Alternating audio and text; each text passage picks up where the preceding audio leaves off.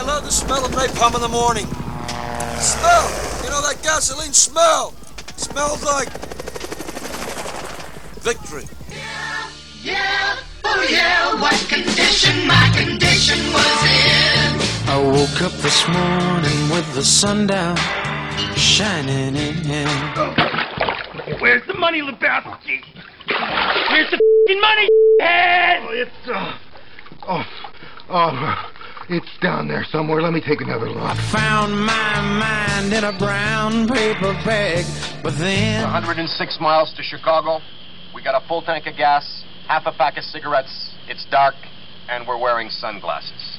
Hit it. tripped on a cloud and fell 8 miles high. I tore my mind on a jagged sky. Okay, you guys aren't privy to all the new so, that's what you pay me for. I just dropped in to see what condition my condition was in. Illinois Nazis.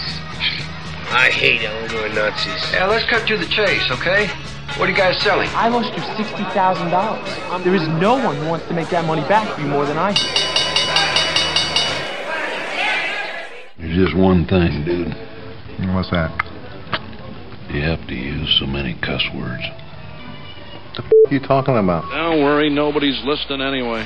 I woke up this morning with the One walk back, Stacks and Jacks. I'm Tom out. Greg Pappas on the board. S&P futures up 13.50. NASDAQ futures up 65. Whoopee! Get yourself in the market. All you do is make money. This is great. What was the what did the fat kids say in Animal House? This is great. It's a party, Chief. It's a party. It is a party. Do we have the Professor Lou? Good morning. How are you? How are you, bud? What's the good word? I don't really have one, but smells like victory is always a great way to start the day. In fact, there's a line of soap products, men's soap products, called Duke Cannon. Yeah. Duke Cannon, yeah.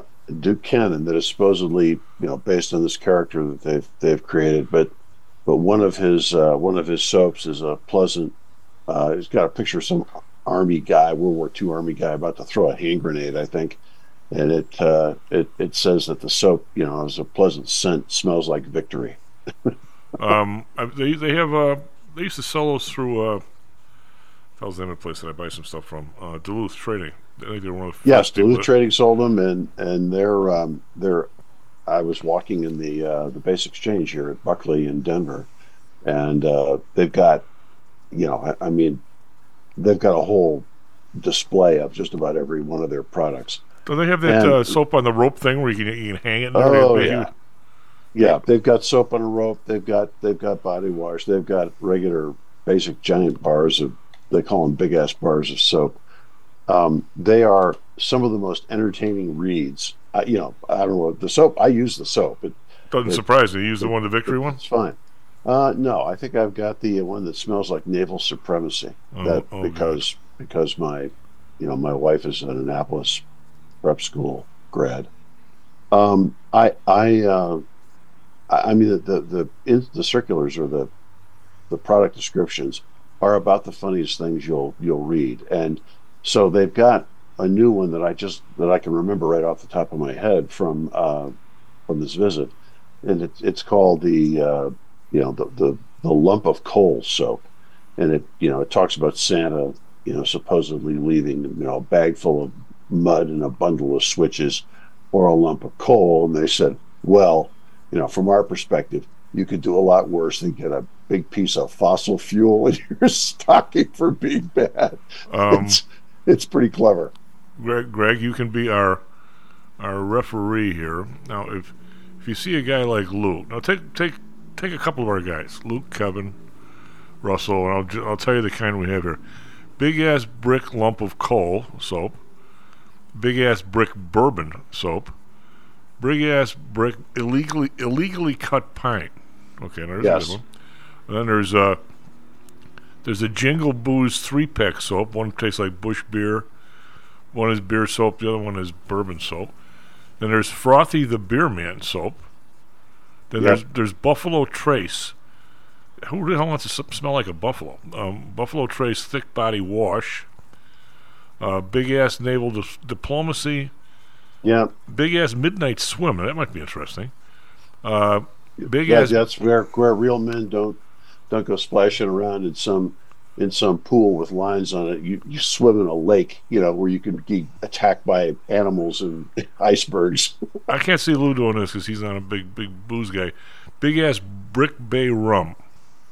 Well, they've got. I mean, it's basically a site, or the product descriptions are for unabashedly politically incorrect, testosterone fueled, men. I mean, what is tactical soap on a rope? Tactical. I think it's tactical because the rope is camouflaged or something else, and it's safe. You have to read the product descriptions. What's the matter with big ass? Just go with the Buck Naked soap. I don't know. I haven't seen that one. Very big ass anyway, Buck Naked. This line of products is they've got smells like naval supremacy, smells like victory, smells like. I got to get some of this now. Which one should I get? Is the naval supremacy good? Oh, all the bars of soap are fine. They're actually one of their, and I don't know if they put this on the product anymore, but one of their initial pitches was that they were making the soap in a factory in Pennsylvania or someplace like that manufactured soap for the U.S. Army during the Second World War and Korean War. They revitalized the facility and turned it into a soap manufacturing operation for Duke Cannon. Well, you can get the Frothy the Beerman soap here for only $6. It's down from $9.95. Is that the brick? Yeah, big ass brick Frothy the Beerman. Yeah.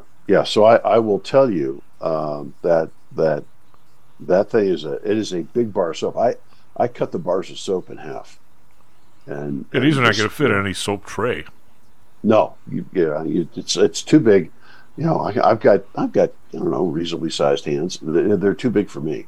The bars of soap are too big for me to comfortably hold, so I just cut them in half. But they work good. And they work well, and they smell okay. Well, soap is kind of soap. I mean, I could see Greg with the Bush beer soap. Count me in. The other thing I'll tell you is that the stuff lasts. It lasts forever. The bars do. Well, the bar is as big as your head. Yeah, that's right. That's right. You buy one of those, you're not going to be buying Lifebuoy anytime soon. Well, that you can still. Actually, I'm not so sure you can. You used to be able to buy that at Vermont Country Store. That was the original deodorant soap. Was Lifebuoy. You used to be able to still buy it there. And it was. They called it Lifebuoy because it floated, right? I thought Ivory was it Ivory that floats? Ivory floats. Because I remember when we went canoeing up in Canada, and you took a bath in the lake, except the lake was only like 35 degrees, made taking a bath a little harder. You always brought the Ivory so you didn't lose it in the lake; it just floated around next to you. God. Yeah, I mean, it's funny. So now we run down another rabbit hole of weird stuff that people or that advertising companies use to flog their products, and we've moved. I think we've moved from the specific aspects of a particular product, at least in healthcare, to more of a general. Hey, the cool people are doing this. But yeah, the idea that you would have a soap that floats, and that would be a huge selling point. I never got it, but I mean, it worked apparently. Well, if you're taking a bath in a lake, it's a huge thing. Well, but that's not. I don't recall Ivory or even Lifebuoy being out there showing guys scrubbing in a lake ever. No. I remember what was it? Palmolive dishwashing detergent that tried to sell itself as a hand softener or skin softener with they did. They actually did pretty well with that for a while, soaking their hands in it. Yeah. So. Oh, yeah. Anyway, I was just going to come back. I wanted to come back and talk because it made my man Jason Whitlock's radar, and it's related to the Big Ten. So you guys will be interested in it. What is up with Juwan Howard again, and why is he still coaching? I don't know. I didn't get the intrigue. We talked about football the other day with Joel. Yeah, Michigan. the guy. He's been involved. He actually punches an assistant coach on another team a couple of years ago. That only got him a 5-game suspension, and I don't know why Michigan didn't fire him. Whitlock says that they're just looking for an excuse to fire him, but they're terrified too because he's a very vocal minority, and I guess he's got some alumni support because plus his kid plays on the team, right? Or did? Yeah, his kid. Well, that's what triggered this latest one. So he's been involved in altercations with officials. He's been involved in a physical punching altercation with another coach on another team. He's been involved in a bunch of other stuff, and now it's the strength coach for Michigan. Apparently, Howard's kid was in the training room and just walked out. Refused to participate in whatever post-workout routine they wanted him to do to either recover or whatever. And the kid just got up and walked out. And the strength coach supposedly said, this is the reason we have problems or with this culture. This is the reason we have the culture we do around here. And Howard, the big Howard, heard it and got nose to nose with the guy, screaming at him and all that. And I'm pretty sure Howard probably has about 7 or 8 inches at least, and maybe 100 pounds on anybody else in that locker room. What is he, 6'9"? Yeah, he's a big guy. The strength coach goes to Michigan's Human Resources Department and says, this guy's a nightmare, and I want to lodge a complaint. So anyway, it at some point, don't you sit down and say, we're just going to have a bomb go off here eventually with this guy.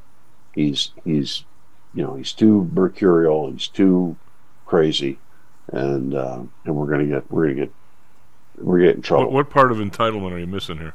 Well, that's exactly right. And so this leads into my other point that I wanted to talk about it, because I don't know if you guys have beaten this to death, because I haven't been able to plug you in lately. But this issue with these college presidents who testified in front of Congress last week, and how what's happened with them is opening up some really interesting issues, both from an employment lawyer perspective. Before you roll into that, I have a question, because I listened to the one lady, and which women did you listen? I listened to the Harvard one. Well, okay, but I have a couple of issues. As always, I have issues, Lou. I mean, that's just me.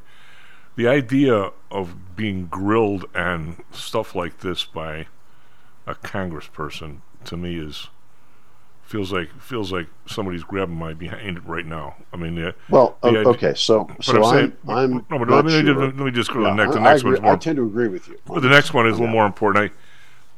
When you start talking about speech and people being idiots and saying stuff to people at various levels of volume, of physical intimidation, of distance, defining when that becomes a quote rule violation or a crime has to be one of the hardest things any lawyer would ever try and do. At the margins, yes, but we're not talking about at the margins here. Because I think the idea that if somebody does something and somebody's response is, you have to look at the concept or the context and how it happened. I'm not so sure that's a horrible response. Is it? Well, no. If what is being said is, I think the president should get impeached. If what's being said is, I think you should all be murdered and driven out of this country, that's a lot easier call, and context really doesn't matter. But where and when? If you're sitting by yourself in front of the TV or with one other person, and who knows, maybe you're overserved on marijuana or whatever, and you say something like that, why don't we just kill all these people and send them back or whatever, blah blah blah. That's being said all around this country. Well, stupidly. That's not what. Okay. Yeah. Okay. So let's move it. Let's move it out. The context. There was an agreed on context with respect to these comments. And that agreed on context was in the public square demonstrating or raising these issues against the individuals who were the targets of these protests, and doing it in the public square, that is out in public, either in a group or as an individual, and then in some cases, Harvard, for example, physically assaulting, and by assault I mean putting somebody in fear of harm. Well, that's seriously over the top. There's no doubt on that. Well, but that's like I said. I agree with you. Context is important, but in some cases or context is relevant, but in some cases it doesn't matter because the language and the behavior is so egregious that if you do that anywhere, other in the scope of this discussion, if you're in the public square screaming "Death to the Jews," gas the Jews. Well, that's a problem. Yeah, that's a huge problem. Then you're or if you accost somebody while he's walking along minding his own business, right. That's a problem. And so Harvard, MIT, Penn, all of these schools, with the exception maybe of the University of Chicago, but Northwestern, Stanford, all of these schools had already established a bar for enforcing their speech codes. And the idea was their speech codes were going to be enforced if, all these schools have codes of conduct. If you engage in certain types of conduct, that's prohibited. All of these schools had set the bar very, very low because they said if you say words that hurt people's feelings, if you're out there saying I'm not going to use your pronouns, if you tell somebody, and it's all done this is all done in the context of a progressive agenda. That's where the bar was set. If you don't use somebody's pronouns, if you were to walk around saying, I think homosexuality is a mental illness or transgender issues reflect a mental illness, if you say stuff like that, you were disciplined by those schools. Okay, so that's the bar. If you. And by the way, I don't agree with that part about the Pardon me? I don't agree with the part about the mental illness. But if somebody were to write a paper, it doesn't matter whether you agree with it. This is the bar. What I'm saying is, if somebody were to write a paper and put his point of view across, even though I don't agree with it, I think you should have sort of the freedom to do that. You don't get to jump in somebody's face. You did not have the freedom to do that at these schools, okay? And so they had said if you say stuff like this, we're going to discipline you. Okay. But if you say stuff like "death to the Jews," or "we should eliminate the state of Israel and everybody in it," or "Jews should go back to Europe or Moscow," or "Jews are engaged in genocide and need to be sanctioned for that." If you say stuff like that, nothing was going to happen to you. That's what I'm trying to get here. The hypocrisy is dramatic. It appears. So here's where this was going. Stefanik, the congresswoman, who is other congresspeople did this, but she's the star because she's a Republican, and she's a very conservative Republican. And this really plays into one of the reasons why the Harvard people are, and I suppose MIT people are saying we can't let her go because we can't back down to a conservative Republican. That's a factor. But what about the part of cheat on her? Hold on. Yeah. But Stefanik, let me finish this point though. Stefanik's questions were actually aimed at the hypocrisy, because what she assumed they were going to say when she said, "Is it against your speech code for people to say, I call for the destruction of the Jewish state, and the Jews are engaged in genocide." And we need to eliminate all the Jews from the Middle East. Is it against your speech code to say that? And what she expected was either yes, it is against our speech code, and then the response, why don't you enforce it? Or no, it's not against our speech code, and then you call out the hypocrisy. Then why is it against your speech code for people to just say, I don't want to call you they, because you're a singular person? So it was one of those rare situations in a cross-examination where you don't care what the witness's answer is. But what she didn't expect, and I mean, the answer is no, it's not against our speech code. I mean, she didn't expect that answer, because that would be a stupid answer. And yet that's what she got in the sense that they were talking about context. I think that was the Penn president, or, we don't, Gay, who would not say it was against the speech code. And Stefanik, frankly, as I understand her interview, just went, what? Yeah. And then just took that and beat him over the head with it.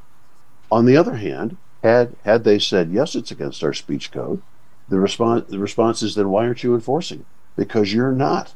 And beat him over the head with that. Well, what enforcement does a college really have? I mean, they can suspend. Okay. They can expel.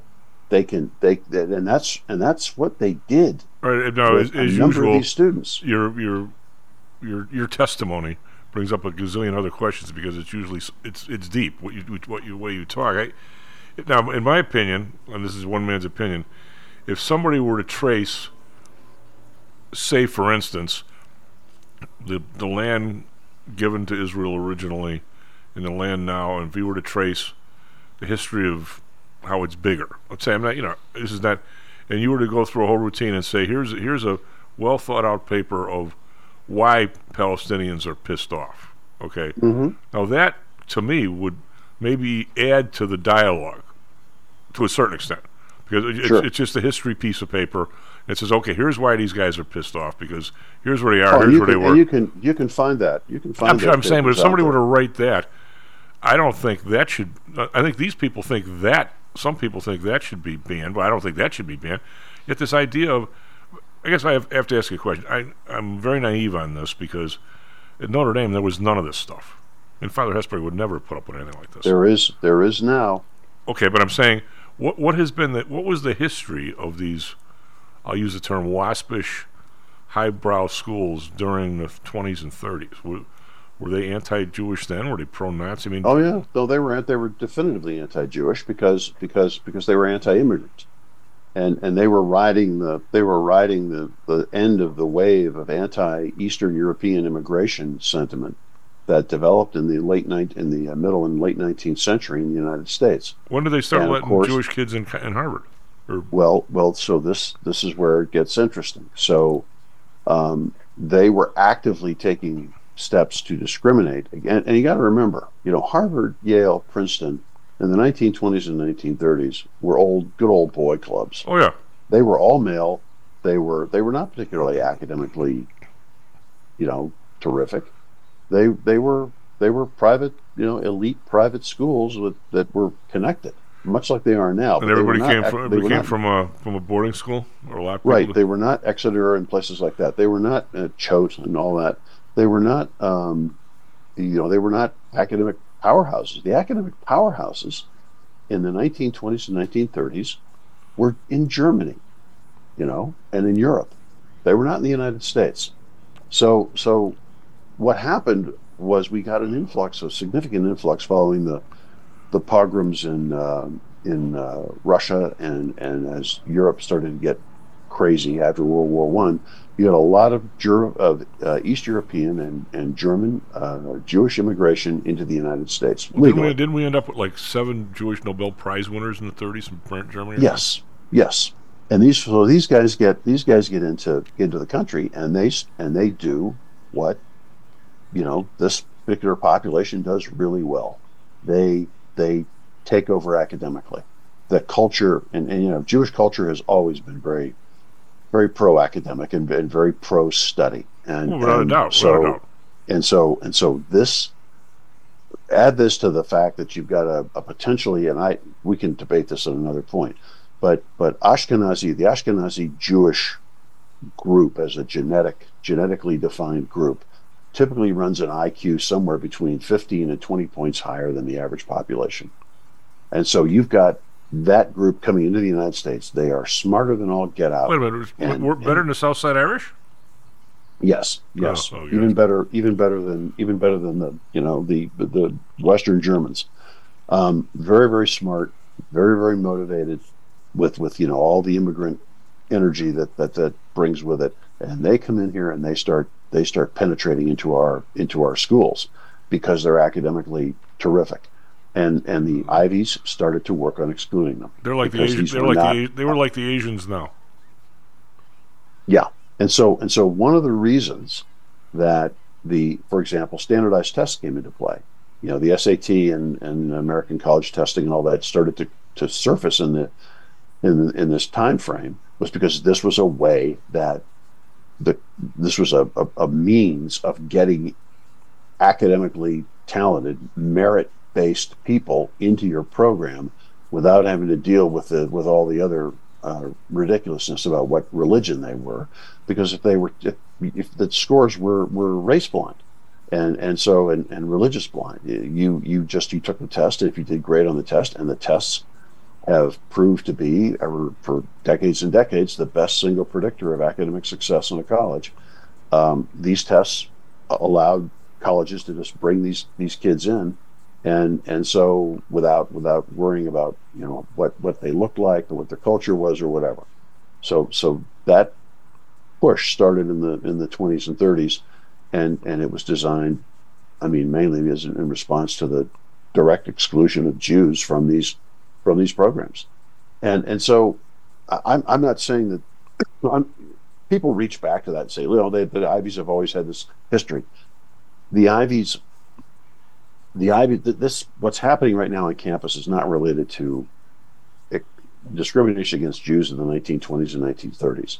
What's happening on campus right now is the result of the critical theory movement and intersectionality getting a foothold in academia and being reinforced by the very progressive faculties in these places, and this is being taught to students. And then a huge influx, as Victor Davis Hanson has noted, a huge influx of foreign students who do not share American values and are not, see the world in this, oppressed worldview.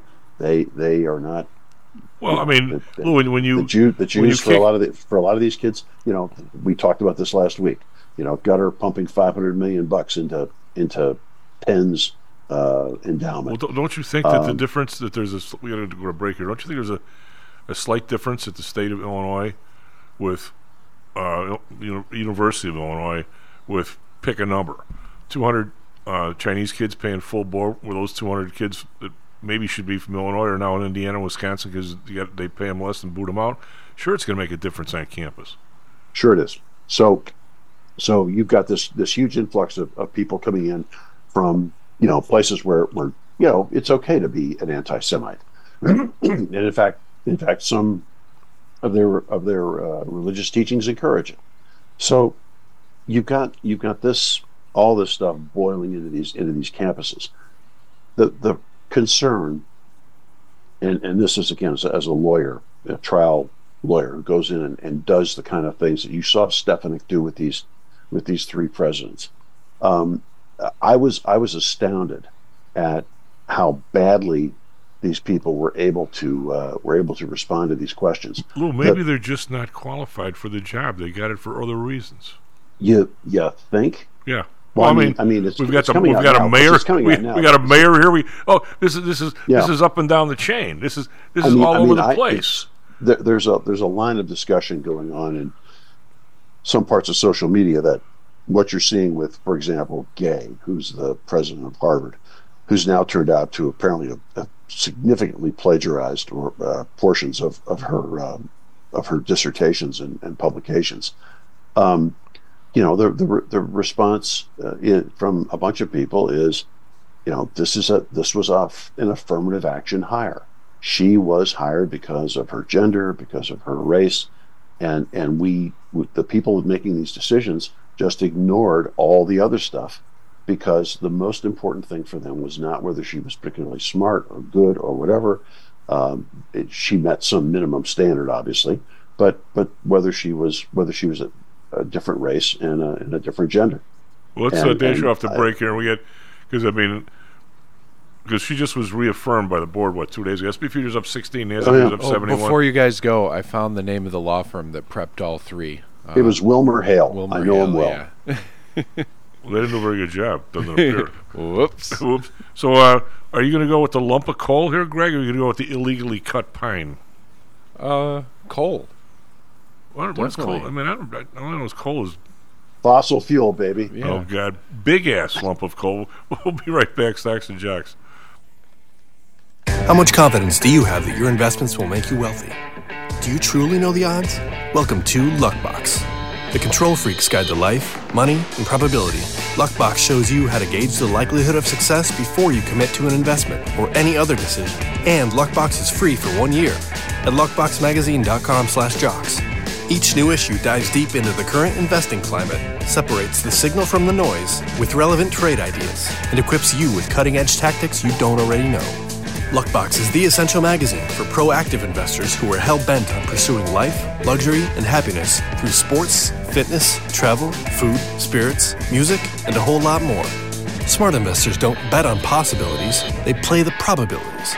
Luckbox is $7.99 on newsstands, but you can subscribe for 10 free digital issues at luckboxmagazine.com/jocks.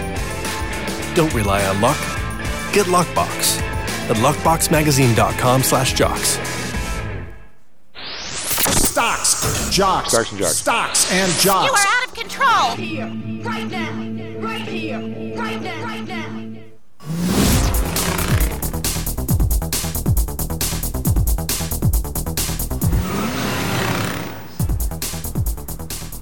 Lone Wolfpack, Stocks and Jocks. Sent them out. Great Pappas on the board.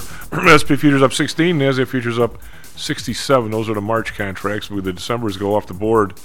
Is it today or tomorrow? Greg, we roll the Decembers off. I think they open tomorrow and that's it, right? They just open and that's it. The December futures, I believe. But we'll confirm on that. Over in Europe, we had a record day yesterday for those who might have been asleep somewhere. DAX today up 92.6%. FTSE up 133. That's almost 2%. 1.8. It's a big rally. Kekran up 86. 1.1%. For Asia, Nikkei down 240.7. Hang Seng up 173. That's a full percentage, but still 16,402. And Shanghai can't get up either. It's down 10, 29.58. So those guys are not bouncing there at all. Yesterday, big rally. Dow at a new record high, up 512 to 37,090. S&P up 63. NASDAQ up 200. So it was a huge day to the upside. If you had a stock that was down yesterday, you had the wrong stock. 10-year, under 4%, 3.94.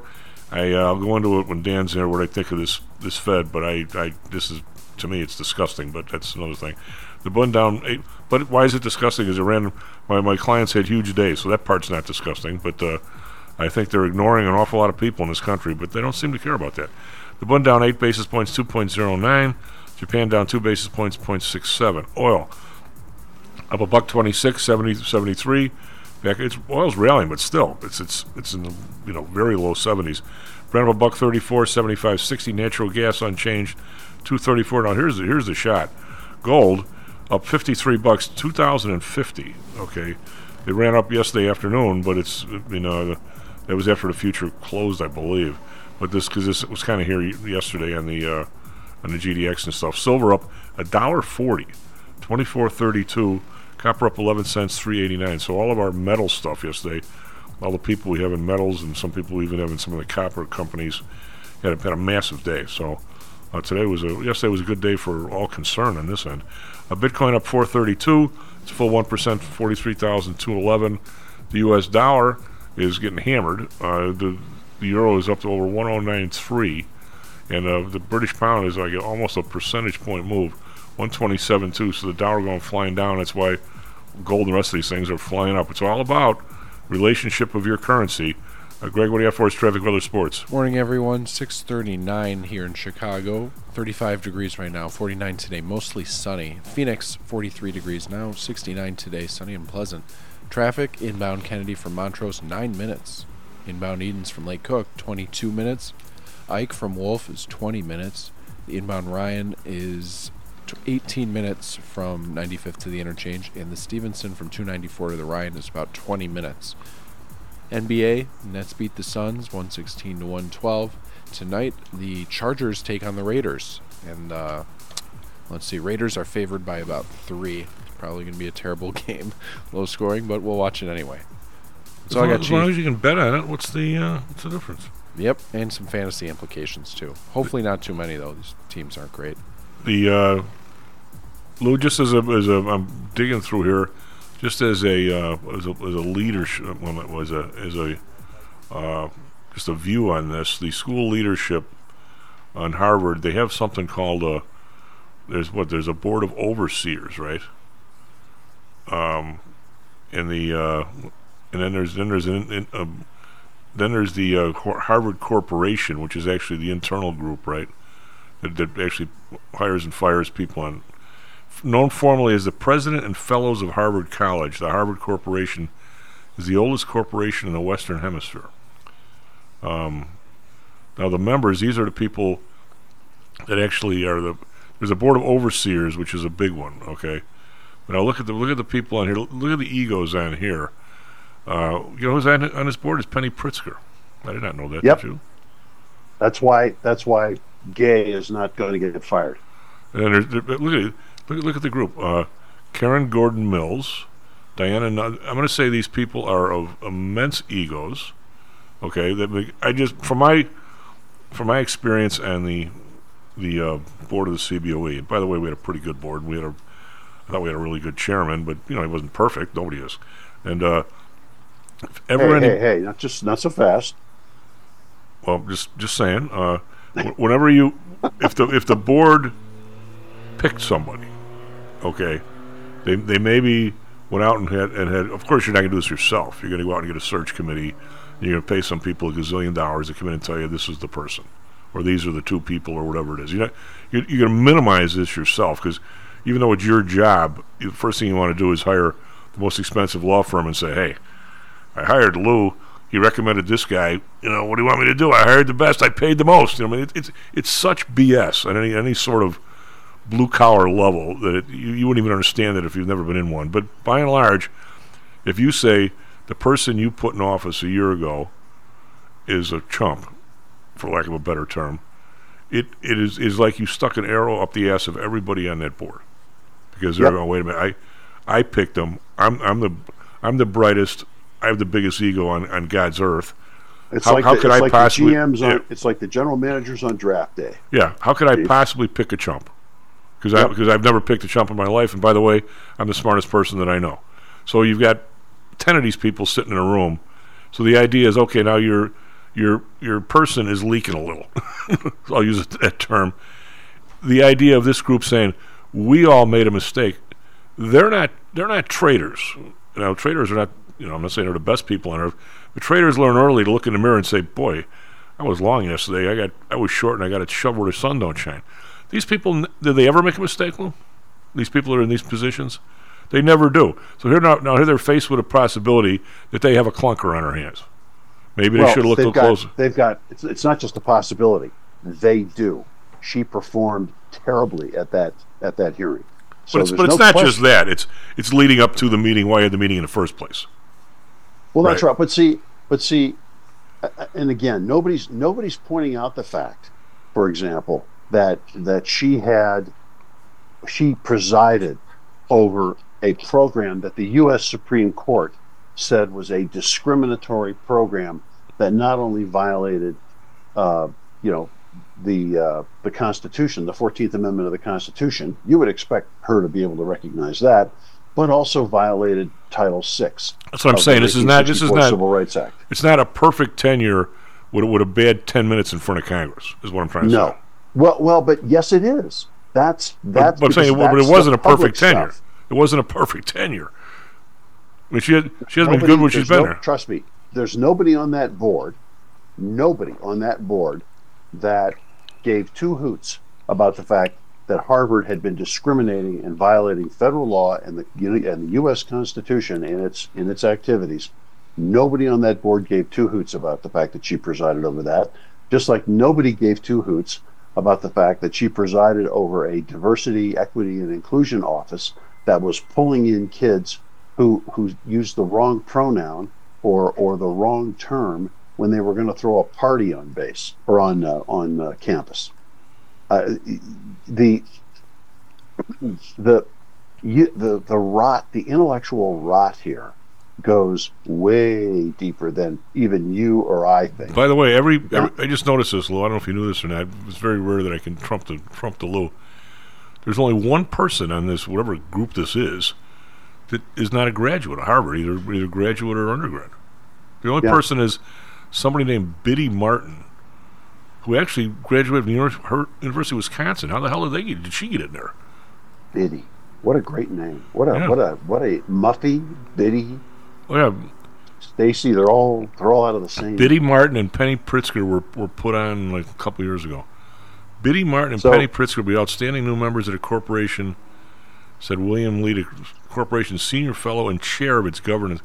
Biddy is an exceptionally powerful exponent of liberal arts education, as well as college access and inclusion. Yep. She has remarkable leadership experience at three of the country's finest institutions of higher education. Penny will bring an extraordinary range and depth of experience, plus some money. Just say, I shouldn't editorialize like that, but I did. Sorry. So there you go. Well. So I mean, in any event, you're right about the board saying we're going to go. This is our person, and we're going to sink or swim with them. What is astounding to me is how much damage the leadership is willing to do to Harvard's reputation with the rest of the country. And but again, these people live in a bubble, so maybe they don't see it. But the damage they're willing to do to Harvard's reputation as an academic institution by allowing a president, a senior administration official, to continue after it's been discovered how much questionable activity there was in her resume. That's number one. Number two, this isn't, if you're an employment lawyer, you're going to the board and saying, okay, so now we know about this plagiarism issue, which appears to be pretty much cut and dried in almost half of the very limited dissertations or limited publications that she's done. But let's also take a look at the overall record. We have the Supreme Court case, which paints us as a bunch of bigots and anti-Asian, discriminating against Asians. We have the, I think she was presiding when Ronald Fry was run out of town on a rail. He was one of their most academically talented African-American law professors who had the temerity at a request for help to sign on to the defense team of Harvey Weinstein.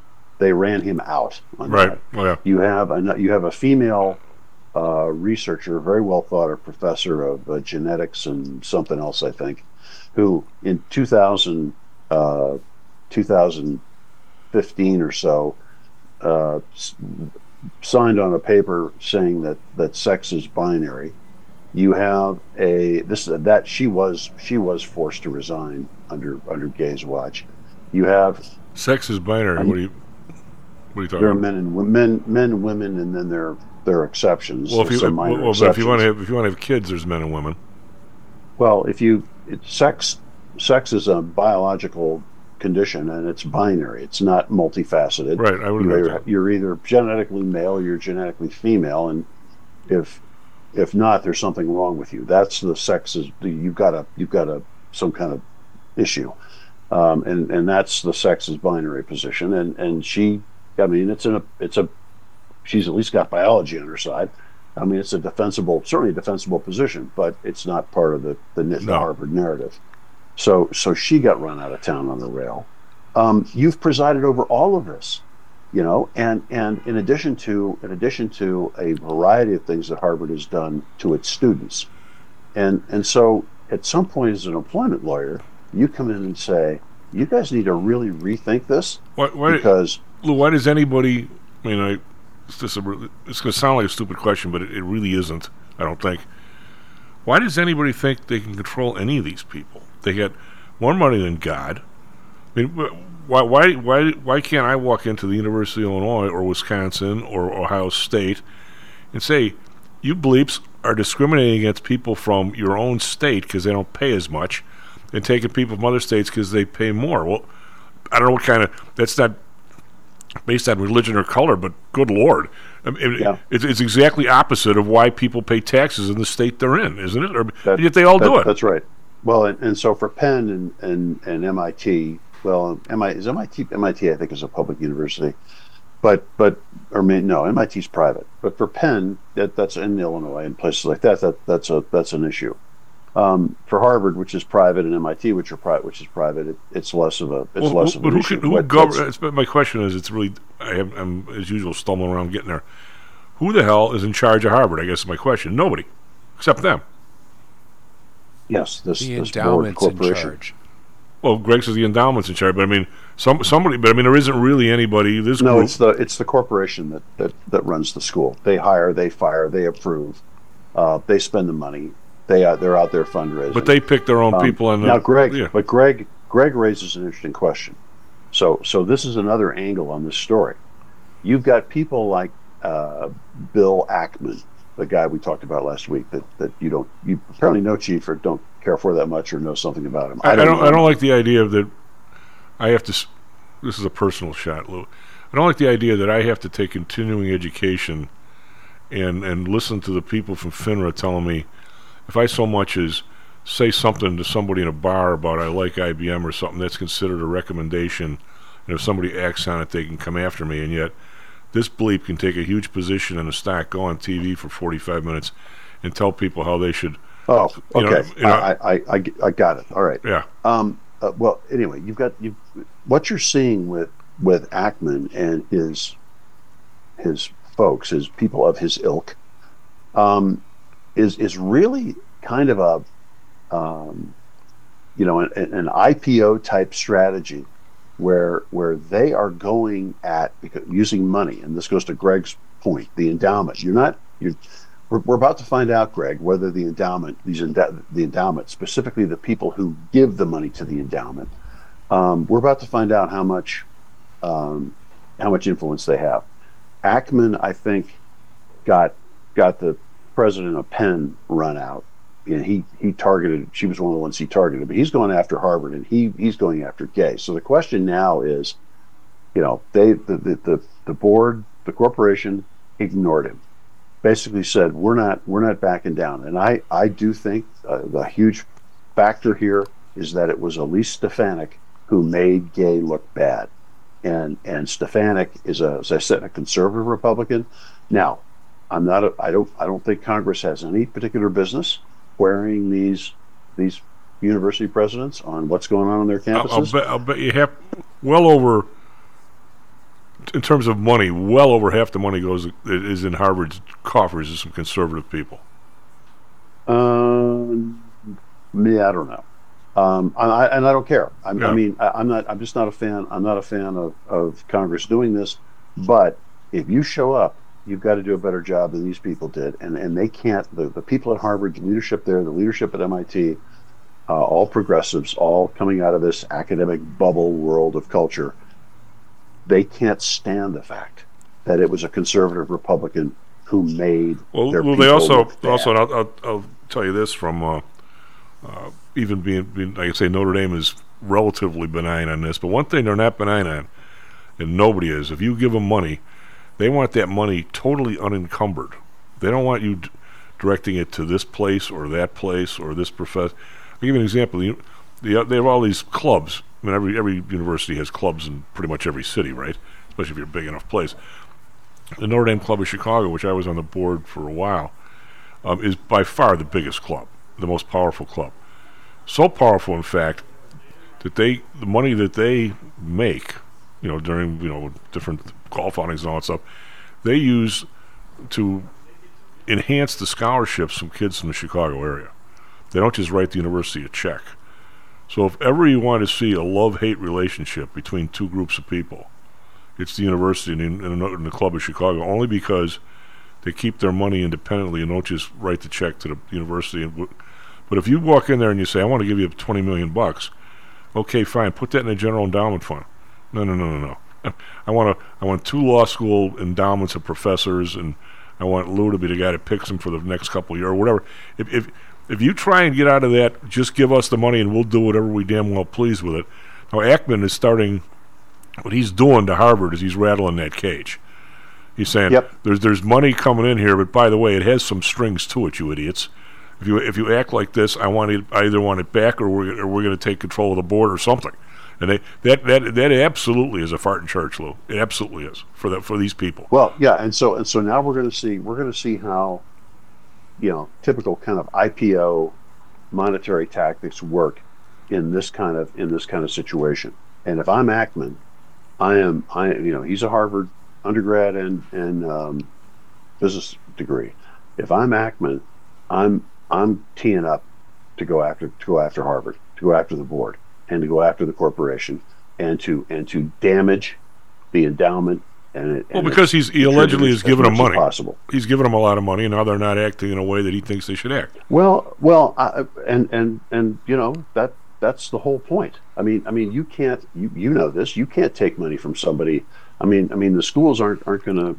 They have to listen to these people. I'm going to say they're set up. Money, they have to listen. They're set up as far as best they can be, Lou, to not have to listen to them. I know. But the short answer is, if these guys come in and shut down giving, then it has immediate effects. So one of the immediate effects, and I can't stay late today, so I have to run. But one of the immediate effects of this has been the reduction in the donation required to guarantee your kid a slot in the school. So it used to be that the going rate for a guaranteed admission for your kid at a place like that was $20 million. It's now been dropped to 2, according to a report that I read that solicited or that discussed the issue with registrars and recruiters. So that's a 90%. Well, you know how these places are. Notre Dame's the same way. They call it differently, but you can be, if you're a donor, you can be on the board of Notre Dame if you do some stuff for them. Maybe you interview kids, you do some. These guys, this is the board. There's also something called the Board of Overseers, which is a whole bunch of people that just donate and can say they're on Harvard's board.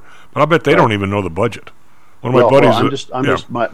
My point is, this is having a direct impact. You're seeing a 90% drop in the money that is necessary and that they would count on. Some of us revenue stream that they would count on for admissions. A certain number of those admissions are going to be bought. Okay. Well, if there's a 90% drop in the going rate for those admissions, that tells you something about what's happening at the school. And I think so that's one issue. So they also might have so much money, Lou, they don't even want to do that anymore. That might happen, but it's having a direct impact on how the school is being funded and the funding. The other thing that's really interesting, and again, my employment lawyer hat is showing here, is who are you gonna fire? You're gonna fire the next Harvard professor for plagiarism? You're gonna expel some student for plagiarism? I'm gonna say she would. President of the school. From people who feel they're entitled, they're not just all, women are not just all black. People feel they're entitled to. They have no problem doing something like that. That's why that case will go to court, Chief. I mean now let's say you're some professor and you plagiarize something. There's at least 2 cases that I'm aware of at Harvard that are ongoing right now. You're being terminated for plagiarism, okay, for dishonesty in your dissertation. They find out about it, we're going to fire you. You stand up and say, you can't fire me because you're not doing this to me because I plagiarized something or I was dishonest. You're doing this to me because I'm a white male or whatever. However, I'm different from President Gay because you didn't fire her. Nobody knows more about prosecutorial license than you do.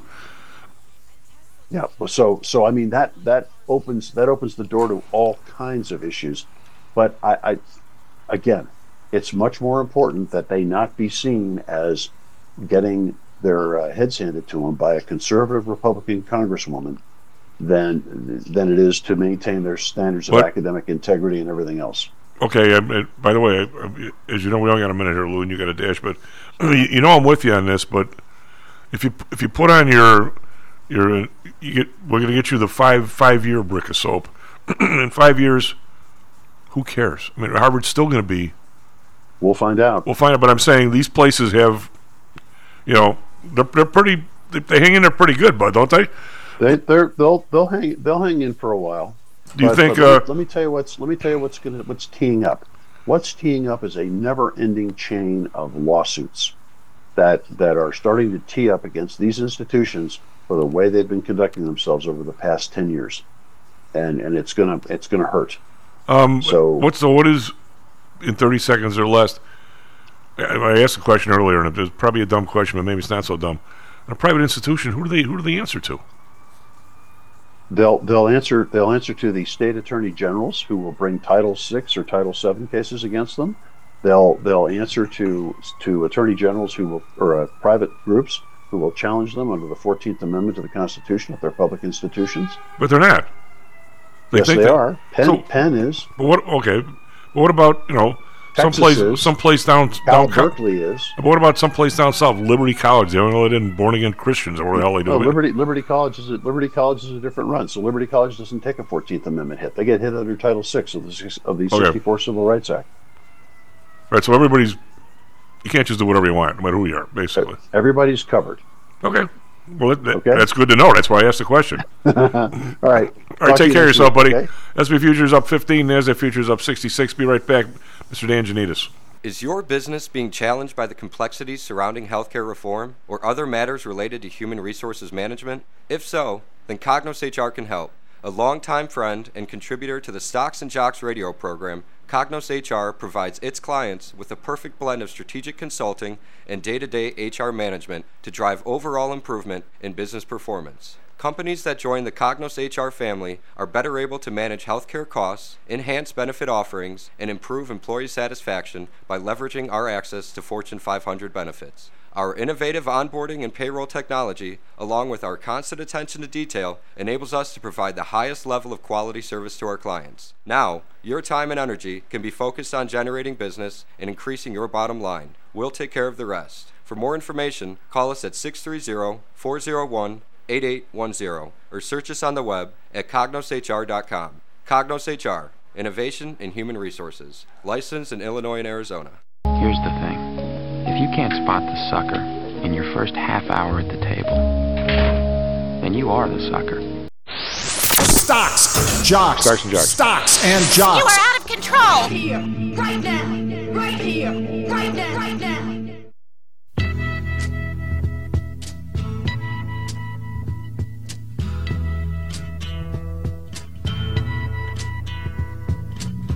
There's something happening here. Hello, welcome back, Stocks and Jocks. I'm Tim Al. We got Greg Pappas on the board. S&P Futures up 15. NASDAQ Futures up 61. Do we have the Professor Dan Janidis? I'm here. Yes. You'd have to put your referee costume on today here, because I was debating. By the way, do you have any brothers and sisters? One of each. Do you ever agree with anyone? Either one of them ever agree with you on anything? I'm the middle child, but I'm from a family of lawyers, so they usually win the arguments. Yeah. I try not to get into arguments with them. Well, I was debating my bro, and by the way, one of the best people that's ever lived. He's the president of PTI Securities. Does a great job. Yes. You've met Dan, we're discussing the chairman's speech yesterday, and I of course am absolutely livid, being the monetarist that I am. And Dan was convinced everything. And I went to the, you've been in the Series Cafe at our table once in a while, and back in those days when the people from the Federal Reserve actually used to show up to work, nobody shows up for work anymore. They all work from home or do something from home. And one of the guys, I was talking about the CPI, right? And he says, well, you can't go into a Fed meeting and say you don't believe any of the stuff people put on the table that's done by another government agency. It's not, you can't do that. And I've been in board meetings and stuff, and no, you can't really do that. Yet there comes a time when you can't get in front of people and quote the number that only a 2-month-old beagle would think are correct. And somehow, I don't know. My brother says, "What do you expect the guy to do? Get on TV and criticize the CPI thing?" No, I don't. But I also know you can't keep tossing this. We're going to have our PCE come in at 2.3. First of all, there isn't a soul on earth that can find any of the detail on the PC. It's a made-up number by them or somebody. But I mean, I'm looking at the CPI here, and I'm looking at rent of primary residence. Last year it's 6.9%. The year before, I think it was like 7.5%. Yeah, and yet every place that does surveys of rent, not in 2023 but in 2022 or 2021, had rent up over 20%, and yet these guys are coming in at 6%. At some point, you become a moron if you believe it. I mean, and I don't know where the point is. I mean, I don't know. I certainly wouldn't be popular at the meeting, but I also know I can't just believe this crap day after day and tell other people it's true when I know it's not. I mean, I don't know the middle ground there, and obviously I'm over the edge on my opinion. What do you think? Yeah, no, I hear what you're saying, and I totally agree that what's interesting, my take on all this is that, and you know this from having been in the business for so long, as investors, we're paid and we do well when we don't follow the crowd, we don't follow the herd. And unfortunately, I think a lot of people have bought or are drinking the Kool-Aid of these numbers. It's not, and it's it's the Fed as well, but it's a lot of other investors and strategists, and frankly, I've just gotten tired of listening to the same rhetoric about inflation coming down and not without really getting specifics. To me, it's very important to get data and break that data down and tell us what you're specifically you're looking at. And I would agree with you on the housing. I mean, just looking around here, rents have skyrocketed and they continue to go up. It's true with most of the Northeast. It's true with most of South Florida. We aren't seeing any break. Now the acceleration has possibly slowed down. The acceleration in price increases has probably slowed down, but that's not the same thing. And nor does it mean that there's this disinflation, which they're alluding to as well. So I think seeing a lot more of the specifics of these numbers is really important. And if you keep Xing out food, that means that when you go to Publix and you see that everything, all the prices are higher than they were last week, a little hard to do that. And if you X out, I understand Xing out energy to a certain degree because energy prices are very volatile. And we can be in a period where we are right now where gas prices have come down because energy prices have come down. But then all of a sudden we could have a shift in, because there is a fair amount of supply out there on the oil side, but we could have a shift and there could be an increase in oil prices as well. So there's a certain amount of volatility that we can't take out. I don't think we can be conclusive the way the Fed and the way the strategists were yesterday. It's like everybody wants to have a nice holiday season, and that's understandable, but you can't just say everything got wrapped up nicely at the end of the year without really understanding all the statistics. Because as you're saying, Chief, and I agree with you, if you just look around at what's going on, I don't see this, inflation coming down in any major way. I don't see as much price stability as, certainly we have more than we did last year and the last couple of years, in that it's good that we're moving in that direction. But I don't see the data to support it. I don't see the facts and figures and the specifics. I'd like to hear specific stories of whether it be talking about individuals and how they've been impacted and maybe giving a few cases, or talking about specific products and services. If you were to take a couple of people with you and go to 15 bars tonight, not that any of us could go to 15 bars, and interview people and ask them the definition of what disinflation is, how many people do you think know what the hell it means? None. It's a new word. Right. It's a new word that, for those, I'm sure listeners, for the definition is, it's a decrease in the rate of inflation. It's a decrease in how fast prices are going up. It does not mean it, but it leads people to think, and I'm going to say most people, 90% of people would say, it means prices are coming down. It does not mean that. It absolutely does not mean that. But it's used all day long in a in a texture, or whatever the term would be, of which means the prices are coming down, and they're not. That's not what it's not what it means. Deflation. And it's very much the way. I listened to Powell's speech very carefully. I listened to the questions very carefully. I listened to the wrap up very carefully, and it's very much, and also just hearing and talking to a number of other strategists, it's very much the impression that it gives investors and consumers and people who aren't in our industry, and there's very few people who really understand the dynamics of inflation and economics. Is very, very, very few.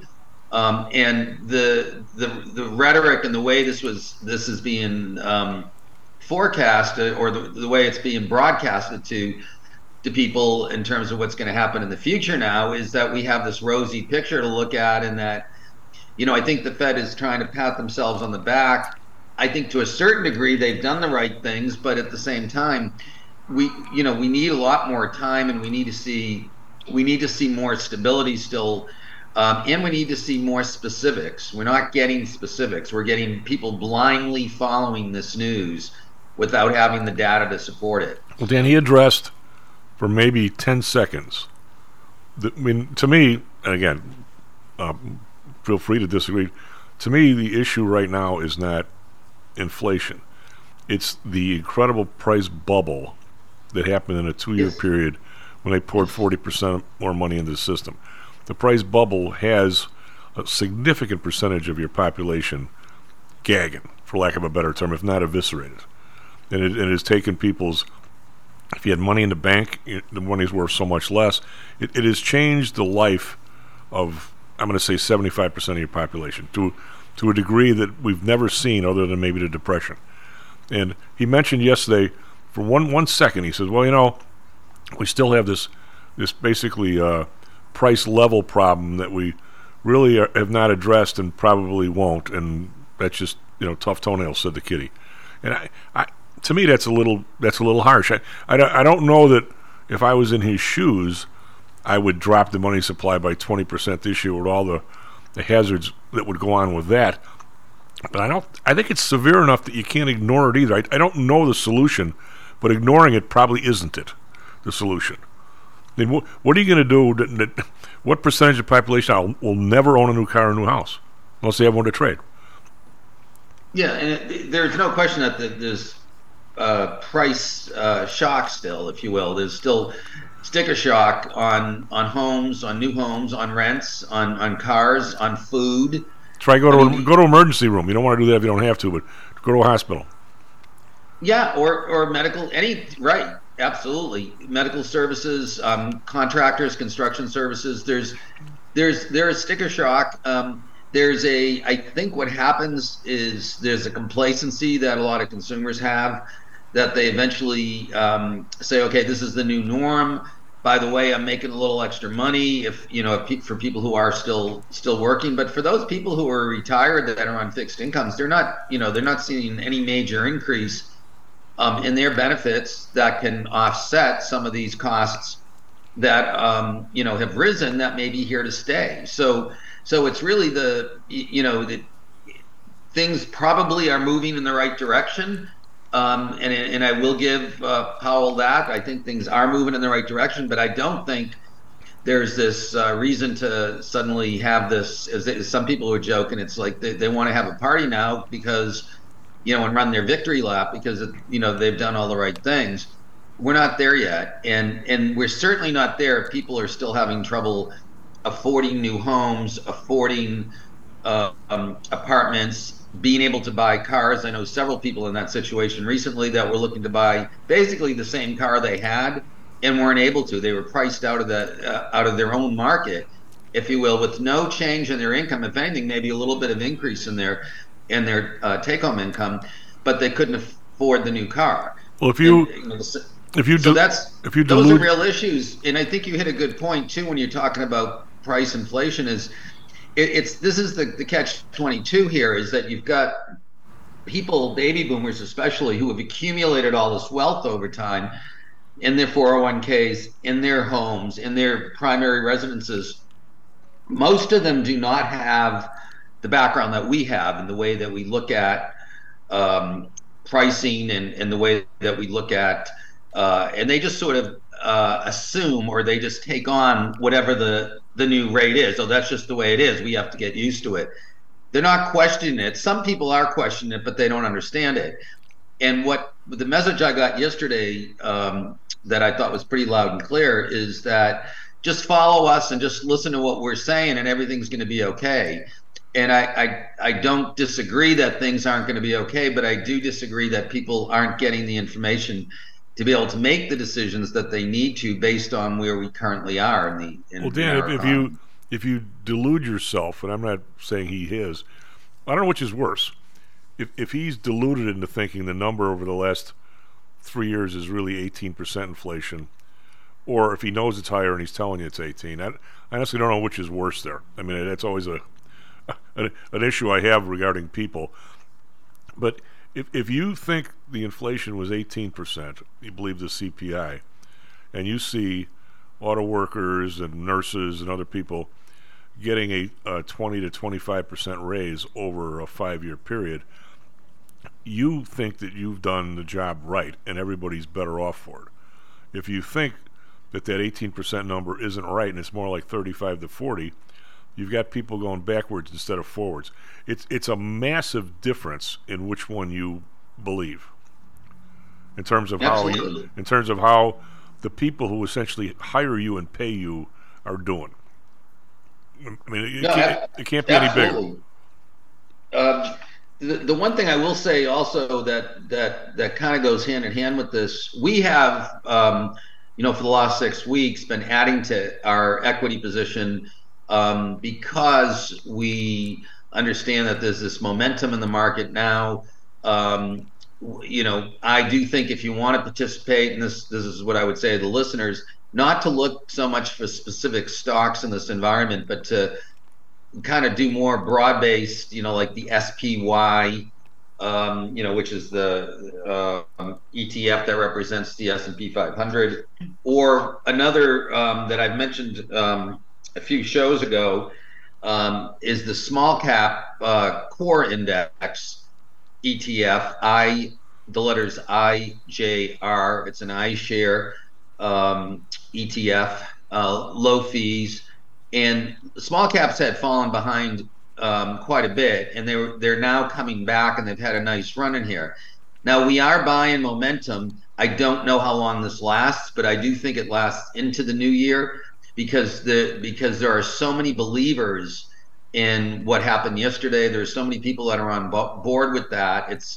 You do hear some skeptics, but all of a sudden, I don't know if you noticed, Chief, but we heard all this talk about recession, and all of a sudden that's gone, boom, in a couple of short weeks. And we still hear all this talk about pivoting, and if I hear that word one more time, it should not be the primary concern. We shouldn't be trying to bet on when the next when the first, if you will, rate cut is going to happen, because the market itself has gotten ahead of itself. That's my next question, Dan. Is one of the I'm going to say one of the weaknesses, and everybody has strengths and weaknesses. One of the weaknesses in my money management for the last really 20 years. I mean, we've done pretty well, but I could have done a lot better. And one of the reasons why I could have done a lot better is when I was trained, by the market theorists back in the day, you have this respect for essentially the market's ability to ferret out information.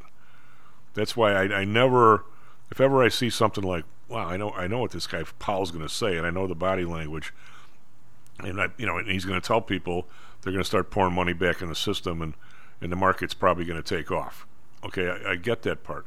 Yet my mentality is, and I guess it's a strength that I can see it, but it's a weakness that I don't act on it. I think I'm not the only one reading the movie or reading the newspaper. I think there's a real lot of people who feel the same way, and that's why the market ran up for 4 solid weeks into the guy's speech yesterday, right? But the thing that stuns me is then he comes out with exactly what I expected, some mealy-mo thing about we're starting to put money back in, don't worry. Our focus now is on driving asset prices up like it has been for 25 years, and we don't care about anything else. I mean, that's essentially, to me, the message he's saying. Why, and it used to be, but you remember, buy the rumor, sell the news.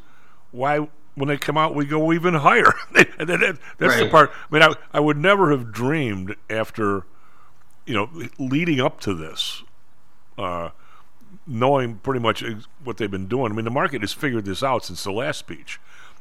And yet, we go flying up after. I would have thought that we'd have a little run up and we'd just stop there, and that would be it for the end. That would be the 30-year-ago market that it was anticipated. But now I'm sitting there going, maybe I was the only guy who knew what he was going to say before he said it. And I guess I'm losing sort of my respect for the market being able to dig out some of the same stuff you and I are seeing.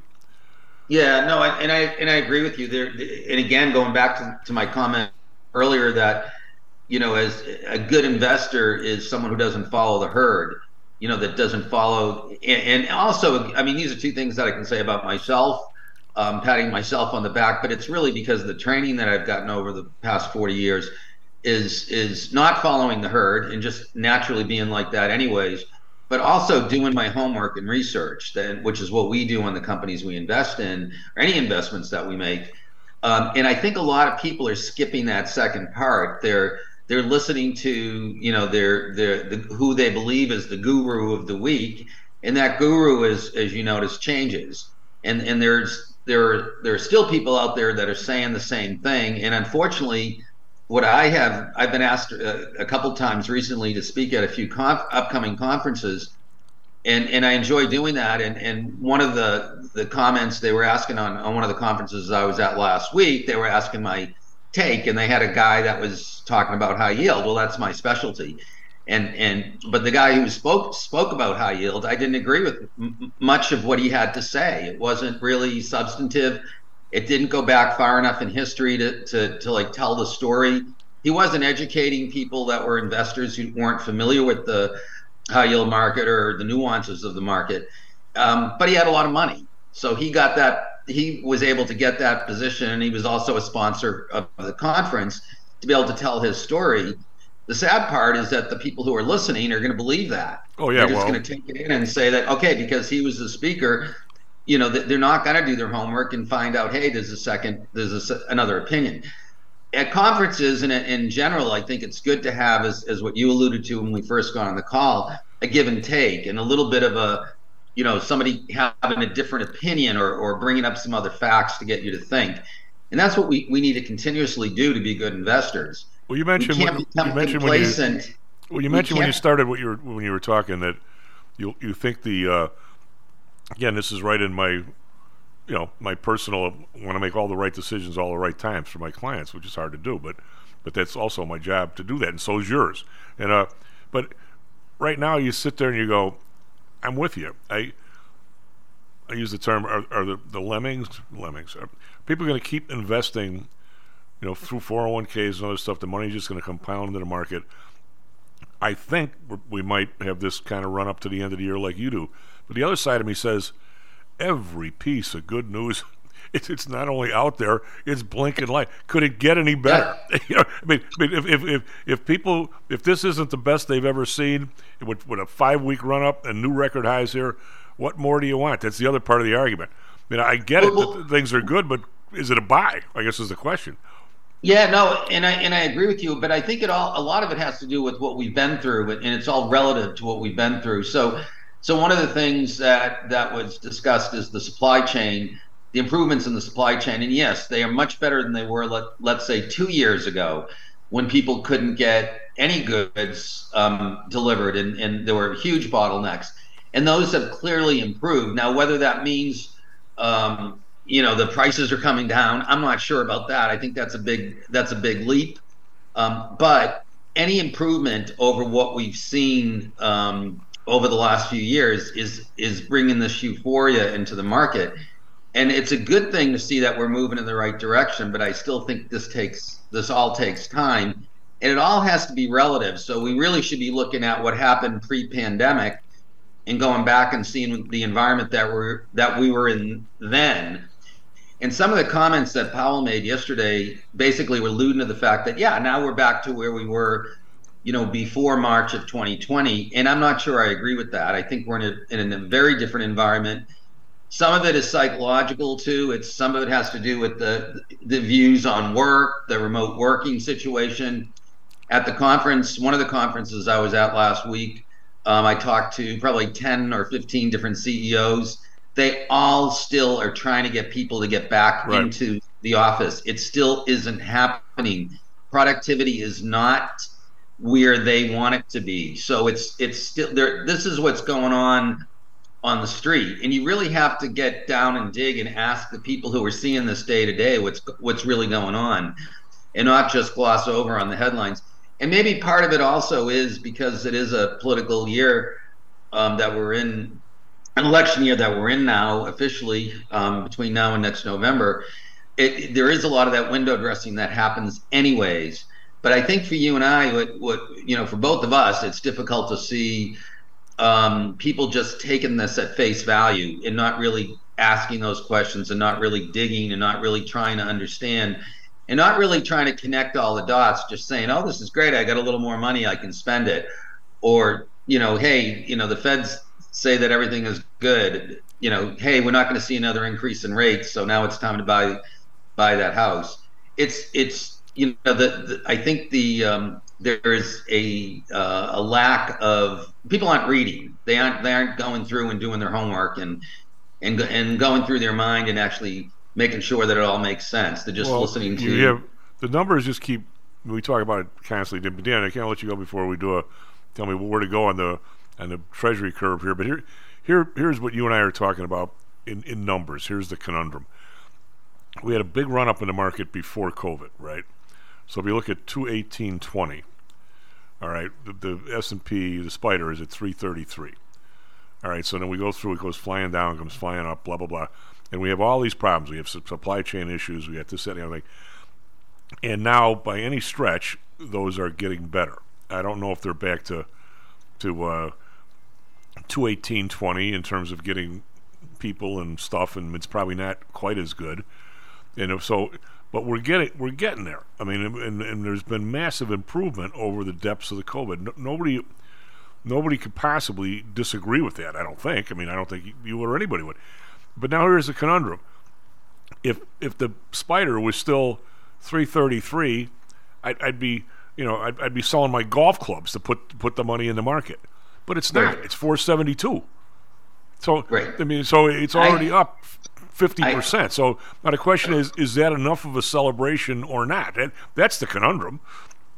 It is, and it absolutely is, and I think that's another part of the investment process, the investment management process that people miss out of. We talk, in terms of how we look at investments, and we look at the fundamentals of a company or any investment that we're making, whether it be a bond or a stock or a commodity. We look at the fundamentals. The second part is the valuation. It's very important to know whether you're paying too much, and that, I think sometimes people get too excited and say, yeah, I need the new iPhone 25, I need the new whatever is coming to market, I don't care what the price is, everybody else has one. And I think that sort of, again, that herd mentality is what's going to, is not going to help our market. It's going to allow this market to continue to spin out of control or to spin forward. So one thing I would say is, although we stepped in and started adding equities about 6 weeks ago, I think we're hopefully going to be lightening up at the right time, because there is going to be this bloat, if you will, that you're referring to in prices.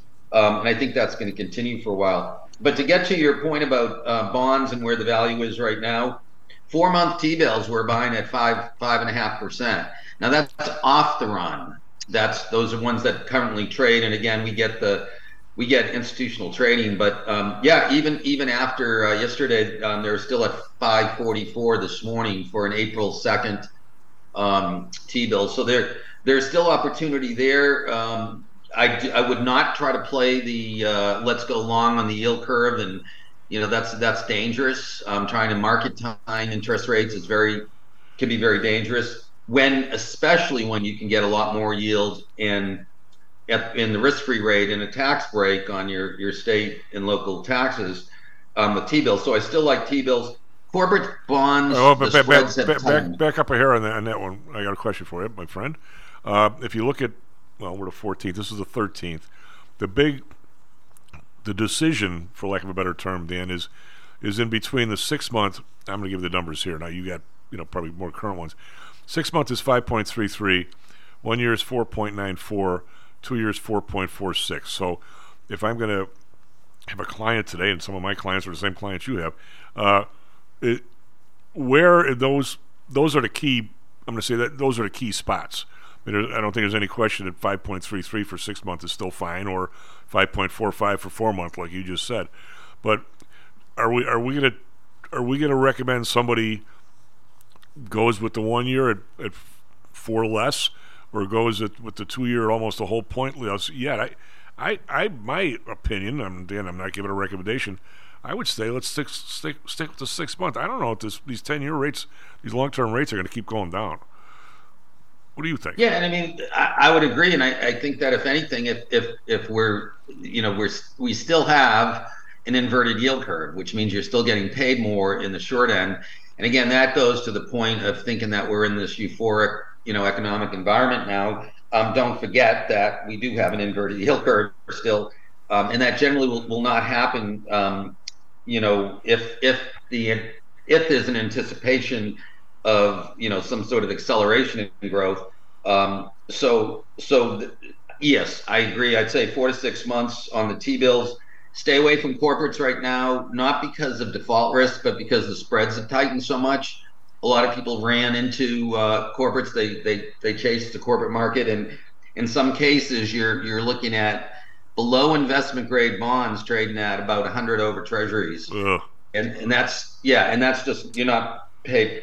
I still like munis, although they've run a lot. We made a really good call on munis a few months ago, but I still think that there's better after-tax yield with munis. Again, don't expect as much liquidity and stay short. You don't need to go long. You don't need to you take that much more interest rate risk in this environment.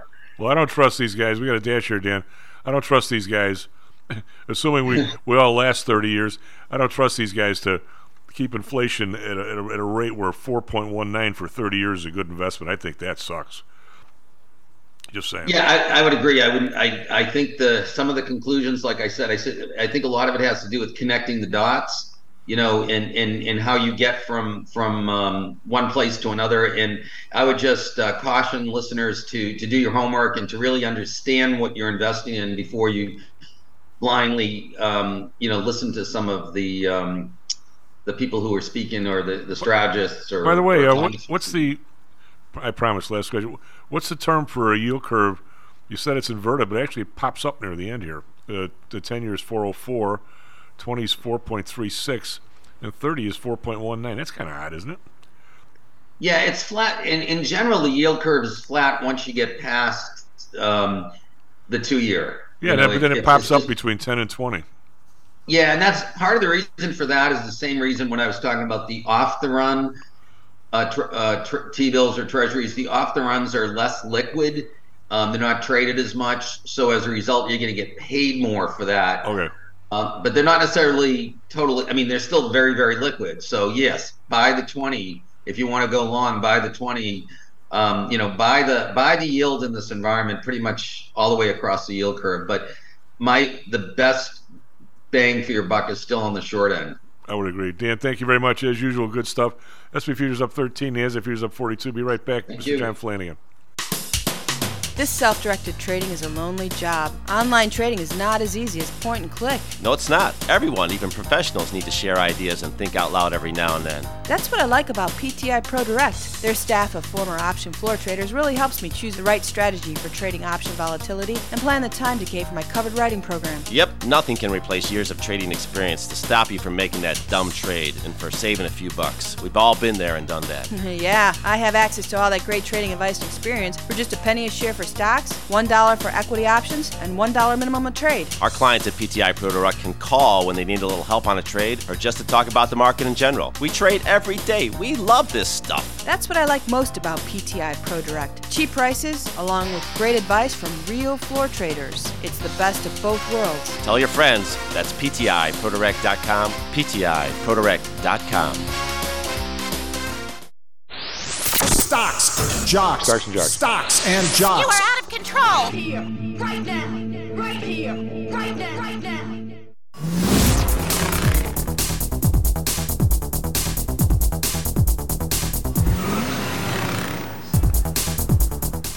Low and North Stocks and Jocks. I'm talking about Greg Pappas on the board.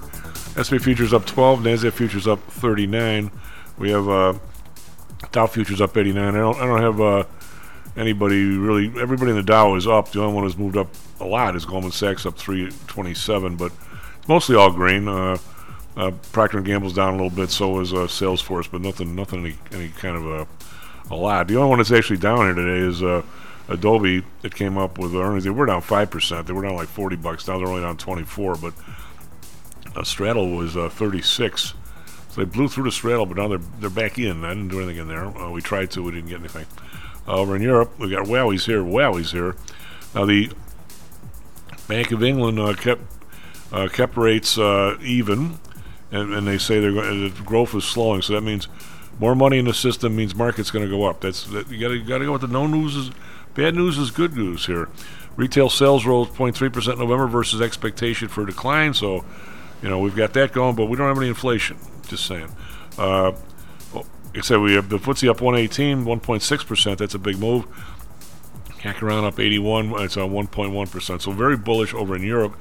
Not so much in Asia. Nikkei down 240, 0.7%. We've got the Hang Seng up, but still way sort of down with the 16,402 is the number. Shanghai is down 10 points, and those guys are still under 3,000. Russell's concerned about China. We don't seem to care at all. We'll see if he ends up being right on that or not. Hopefully we don't collapse because of China. We've got oil now up $1.59 or $1.63, which is 2.3%, but barely over 70, 71.10. Brent up $1.73, 75.99. Natural gas up 3 cents, 2.63. Gold is up a bunch here on the future, but a lot of this was reflected in the ETFs yesterday, so it's not really a surprise. Gold's up $51, 2,048. Silver up $1.50, 24.42. Copper up almost 9 cents now, 3.87. So all the people that I've had in metals for a while, and we've been kind of lagging a little bit. We kind of unlagged yesterday, so it was a pretty good day for the good guys. Bitcoin down 538. It's 1.3%, 42,241. As you might expect, there's a big move here in the dollar because of all this.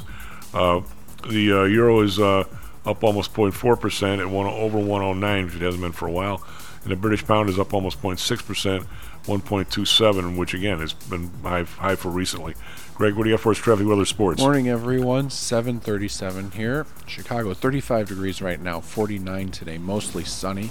Phoenix, 43 right now, 69 today, sunny and pleasant. Traffic inbound Kennedy is 20 minutes from Montrose, 34 minutes from Lake Cook, 25 from Wolf, and 95th to the interchange is 23 minutes, and the Stevenson from 294 to the right is 31 minutes. NCAA, we got nothing. NBA, Nets beat the Suns. That was 116-112. And the Chargers play at Raiders tonight. Las Vegas favored by 3. What do you mean? You got Northwestern fresh off their huge upset of Purdue. Managed to get their ass kicked last night by Chicago State. Yeah, nothing.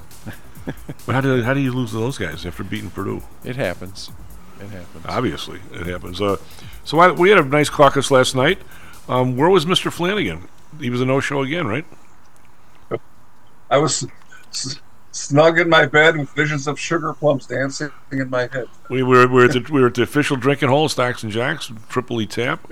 We had clients and people there, and it was Greg was there. It was a fun time had by all, and We had a couple of guys grew up on the east side. Well, actually, John didn't grow up on the east side, but his dad owned a restaurant over there. So one of the gentlemen that a friend of mine from the neighborhood, were swapping Roseland stories, right, Greg? Pretty much.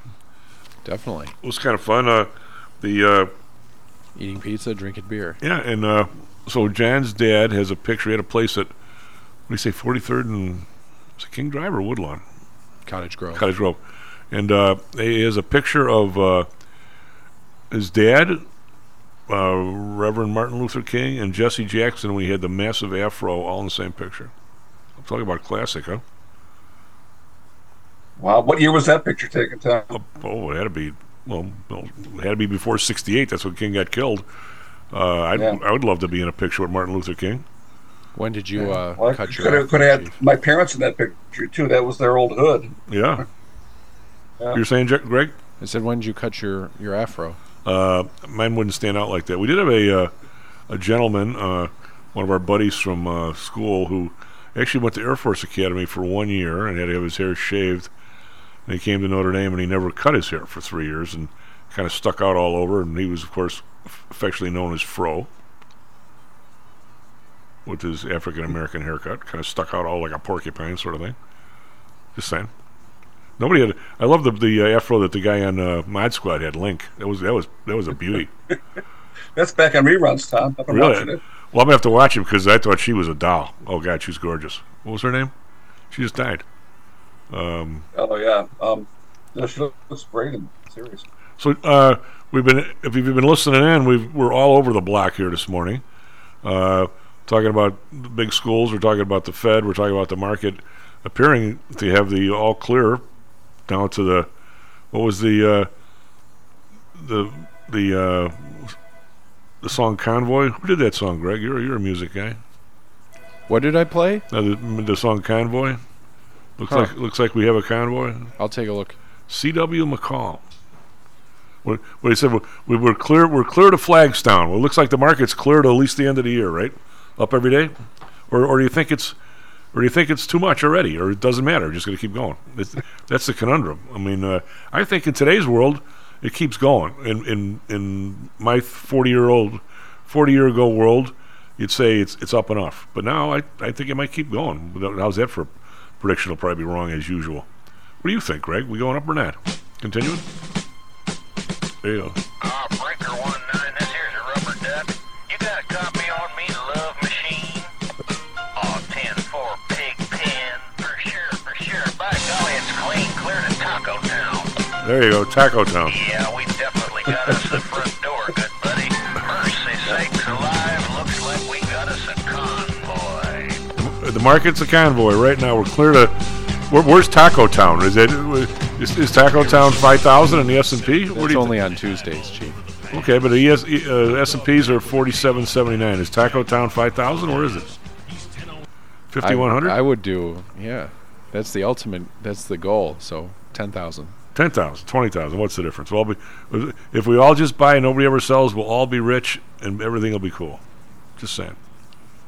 So, John, we talked about the Harvard people, the Penn people. We talked about some of the politics and some of the schools, and at our alma mater, one of our co-friends was on the board, did a whole bunch of stuff for the place, did a lot of interviews, and really spent a lot of time and money helping out Notre Dame. And he worked his way onto the what's the outside board, not the inside board. He was on. Dave Durson was on the outside board, but they never get into actually hire and fire people, even get to see the budget. They get to go with glad hand and have a shrimp cocktail and a few drinks. And they're ambassadors, really. Yeah, they're more ambassadors than they are board members. And when you come to something, and I don't think the people who run the endowment have anything to do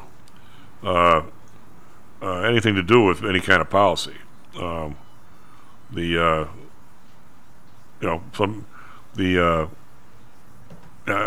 I mean. Who the power is in these places is. Can you really tell? Well, you would think that if the people running the endowment noticed a drop in contributions or different patterns of contributions or things that were not really in their focus of where they thought the college investment should be headed would alert the powers that be that there's something's the messaging seems to be off here because you're not getting the results that you expected or that we predicted you would with whatever's coming out of the public relations office here. So you would think that there'd be some sensitivity to that, and in a economically driven world, I guess there definitely would be, but it's an ideologically driven world now. So I guess that tends to trump. You'd rather lose. It's just like with the amendments to the ERISA Act. It's okay to lose money as a fiduciary, say in the pension fund, if you invest in things that are morally right and hit all the right buttons. And if you lose money, well, that's really a shame. But the bigger objective here has been met. So I guess maybe economics don't drive the engine as far as they used to. Well, I'm gonna ex the Bodias, as we say on the South Side. You have this. I don't know if there's slight differences. I'm guessing there probably are somewhat differences because the Harvard one has been around for longer. Does anybody have to pay attention to anybody? I mean, they have, from what I understand, and I'm not digging through their numbers. Maybe Greg can find out what the endowment is at Harvard. Will you, Greg? It's north of $70 billion. Yeah, I mean it's up there, and they're probably are they 2 or 3? I mean, I thought Yale was. Well, they should have a seat at the UN, Tom. Maybe they do have several seats at the UN. But I'm saying even if guys like Bill Ackman say I'm not giving you any more, so what? Bill, take your money and shove it. I mean, I'm not saying they should do that, but you've. Oh, never mind. I was wrong. It looks like it was 51 at the end of fiscal year 2022. Who's number one? They got to be close. Yeah, they're number one. They are. Who's the number 2? Dartmouth was there for a while, and MIT or Carnegie. Texas is pretty high too, right?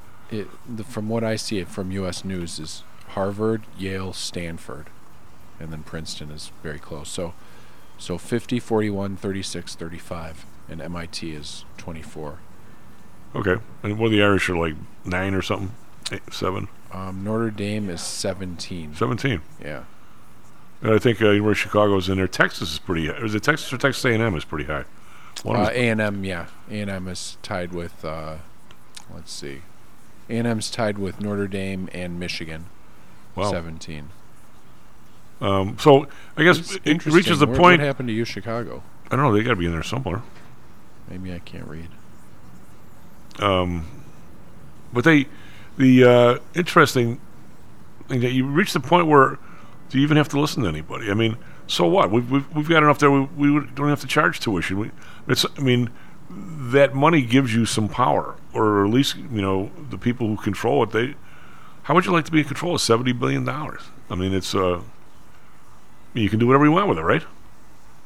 Yeah, Tom. I think there's very much a freedom now to snub individual donors, especially when you think these donors are apparently trying to purchase influence for a particular political agenda or particular. Well, at Notre Dame, they're buying indulgences, right? Yeah, well, that was always you expected to get a return for it. You wouldn't be given this money, and now I think that there's other decision-making apparatus that says, well, we like you as a donor, but we don't like you enough that we're going to do what you're asking us to do. But please keep giving us our money if you can, and whether we fulfill your wishes or not really isn't within our control. Well, if you're at Notre Dame, this is the attitude, and there doesn't seem to be any shutting off of the spigot for the money coming in. So, if you're at Notre Dame and you've got a $17 billion endowment, I mean I think that's $1 billion, if assuming around 6% or so. That's $1 billion a year. What's your tuition? Well, I mean, for a person, it's like 70 or something. Yeah, so $1 billion divided by 70,000, that's like 14,000 students. And they only have like 8 or 9 or 10. Yeah, it's a nice carry. It's a nice carry. Do you think, should we embarrass Greg? Do you think he even knows what an indulgence is? Is that where you buy your way into heaven? Well, no, you buy your way, you buy time off in purgatory. Purgatory, yeah. Nice. You can't make it into heaven just on an indulgence. But if you're stuck in purgatory, like working off your bad deeds, you can buy that time off. And it was measured in days often. Do people? And of course, a plenary indulgence meant kind of a wild card. You could bypass the whole process. a purgatory. So, But now, if That you would this is- suggest, though, people who are old spend more time in purgatory. No, I'm just saying that if you've been, if you've been a, I use the term Eddie DeBartolo, for instance, who had all kinds of was he a union buster in Ohio and stuff? If all of a sudden he wants to come clean, he gave Notre Dame $35 million. But if you're older, so, I mean, you've done more stuff wrong, so Right. you're more purgatory, so more money. Well, evidently. But my question, John, is I never could figure this out because I didn't want to ask the nun for she throwing a eraser at me. If you pony up for the plenary indulgence, which means you wiped off all your time, but then you screw up for that day onward, do you have to go buy like another one the day before you croak? yeah, it wasn't like the Hunter Biden plea deal where you'd never be prosecuted.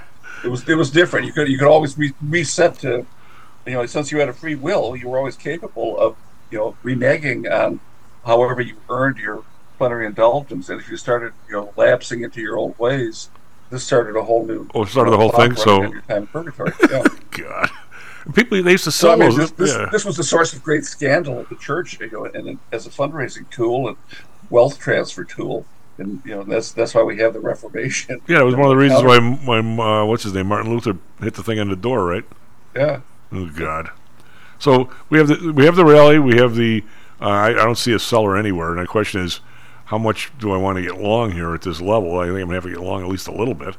I think, John, we maybe want to look at all the indices.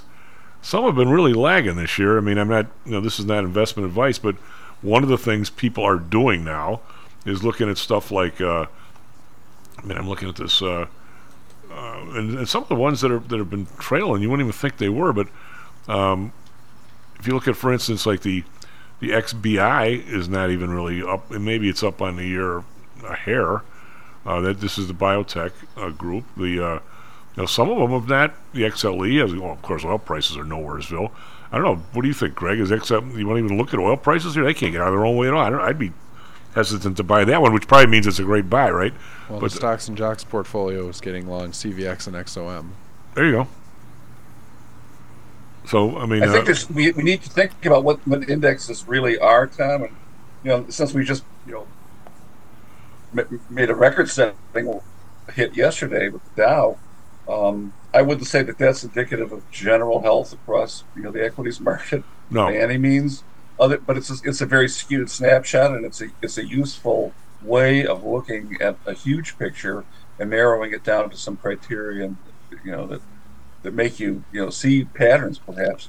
But Jeffrey Tucker's got a really good piece in the Epoch Times from yesterday, the day before, about the CPI index, and when you dig into those numbers, there's huge run-ups in costs for certain commodities like beef roasts. Up 12 to 16%. None of these things really, are have neon lights around them when you look at the CPI. Well, you know where they don't. You know where they don't, John, is several years ago, and maybe more than several, lose track of time. There's a substitution algorithm, isn't there, Greg? Where if the price of beef runs up, you're going to say more and more people are not going. Say beef is. 1%, it's not, but say it's 1% of the basket, and all of a sudden the price of beef runs up. There is a substitution algorithm that says we're going to take beef down from 1% of the CPI to 0.75 because it's up there. So now people are going to substitute pork and chicken and whatever, spaghetti. So there's that algorithm in there. So the CPI is designed to come in lower than it really is by every stretch. And to mask it.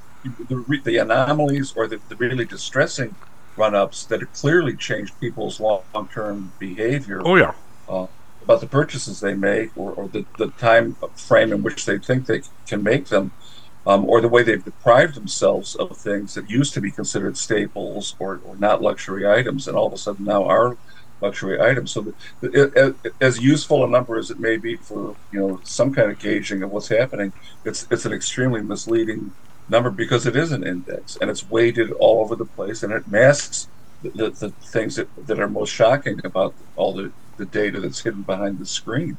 Well, I mean, it's on the producer side, guys.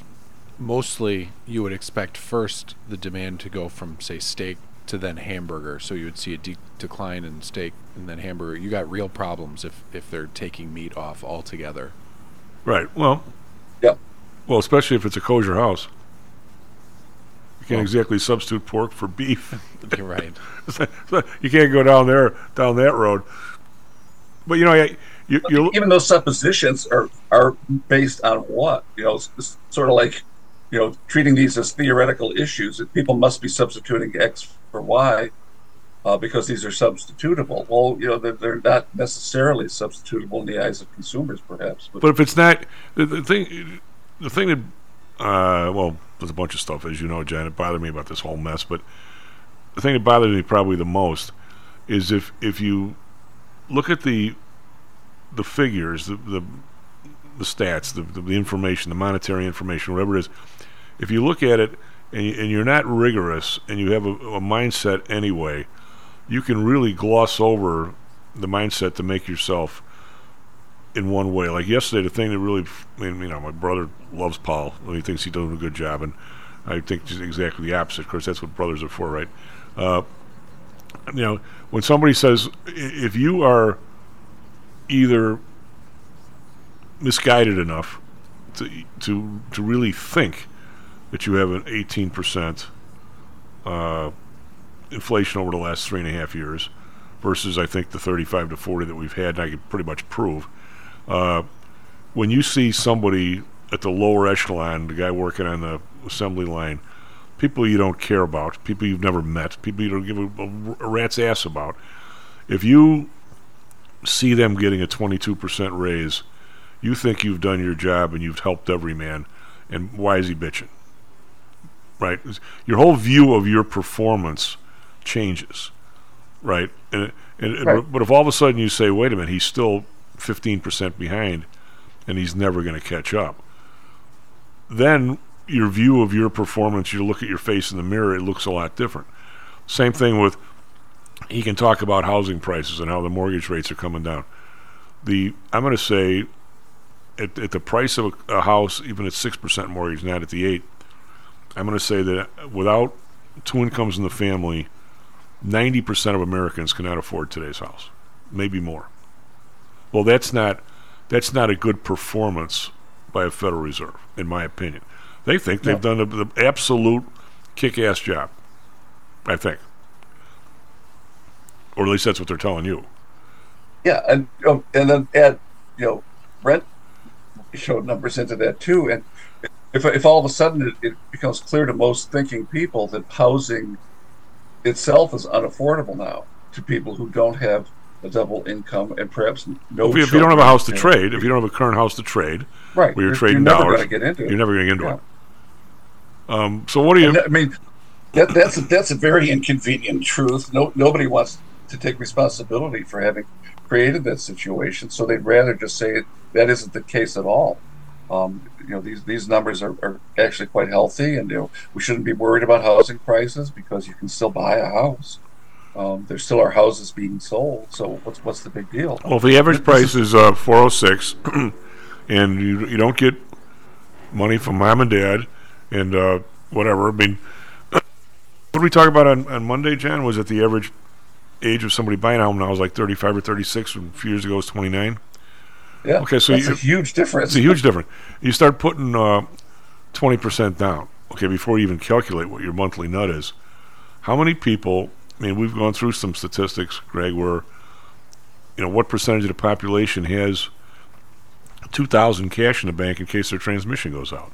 I mean, people have the credit, they have the wealth, they can put it on their credit card, but just flat out cash, there's it's a surprisingly low number. I mean, it's scarily low. Who the hell? There's an interesting commercial now, for all these car shield type, insurance, warranty, plans to protect you against huge car repair bills. And it shows a woman who gets a bill for have her transmission replaced, and her eyes just pop out of her head. She goes, "Oh my God, $1,300! There goes our savings." Well, that tells me at most these people only have $1,300. That's got to be a very old commercial.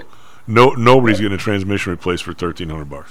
No, not even close. Right off the bat, we don't even that's masking a bigger reality. That's masking a bigger reality. But I'm going to say, how many people age 30, if they don't get it from their parents or inherit it the old-fashioned way of making money, who the hell saves up $80,000 by the time you're 30? If you have it, especially if you got any student loan debt or anything, how the hell do you get $80,000 in the bank? And given how wages have not kept track with anything. Yeah, I mean, absolutely. That's a chunk. But John, you're not. Who knows? You might have $9 million. I wouldn't be a bit surprised if you got $9 million squirreled away in stock. After yesterday, today, we see the market going. It looks like it's going to keep going. It looks like they're going to start putting some more money in the system, or certainly not taking it out. After this massive run-up, do you think it's still a buy? Well, what else can you buy, Tom? I mean, there's limited investment opportunities for the average person, and you can speak more, accurately to this than I can. But how could you stay out of the market when it's doing this? And this is exactly why, the numbers are being touted as this kind of success story, and clearly they're getting people on the bandwagon. They don't want people to invest in cryptocurrencies. They don't want them to invest in, precious metals. So I guess the sales pitch is, you can't lose. Why deprive yourself of a chance to make some money here? Would you say in response to that? I'll ask Greg because it's 8:00. Would you pile into a couple of the indices that like the biotech, and some of there's probably 4 or 5 of them. I'm not. Even the Russell has not performed like the other one. Do we try and think, if I had $1 million, we actually probably do have $1 million to put to work today. I put it in the broad base and just go with the herd, or do I try and find some of these other ones that haven't moved so much?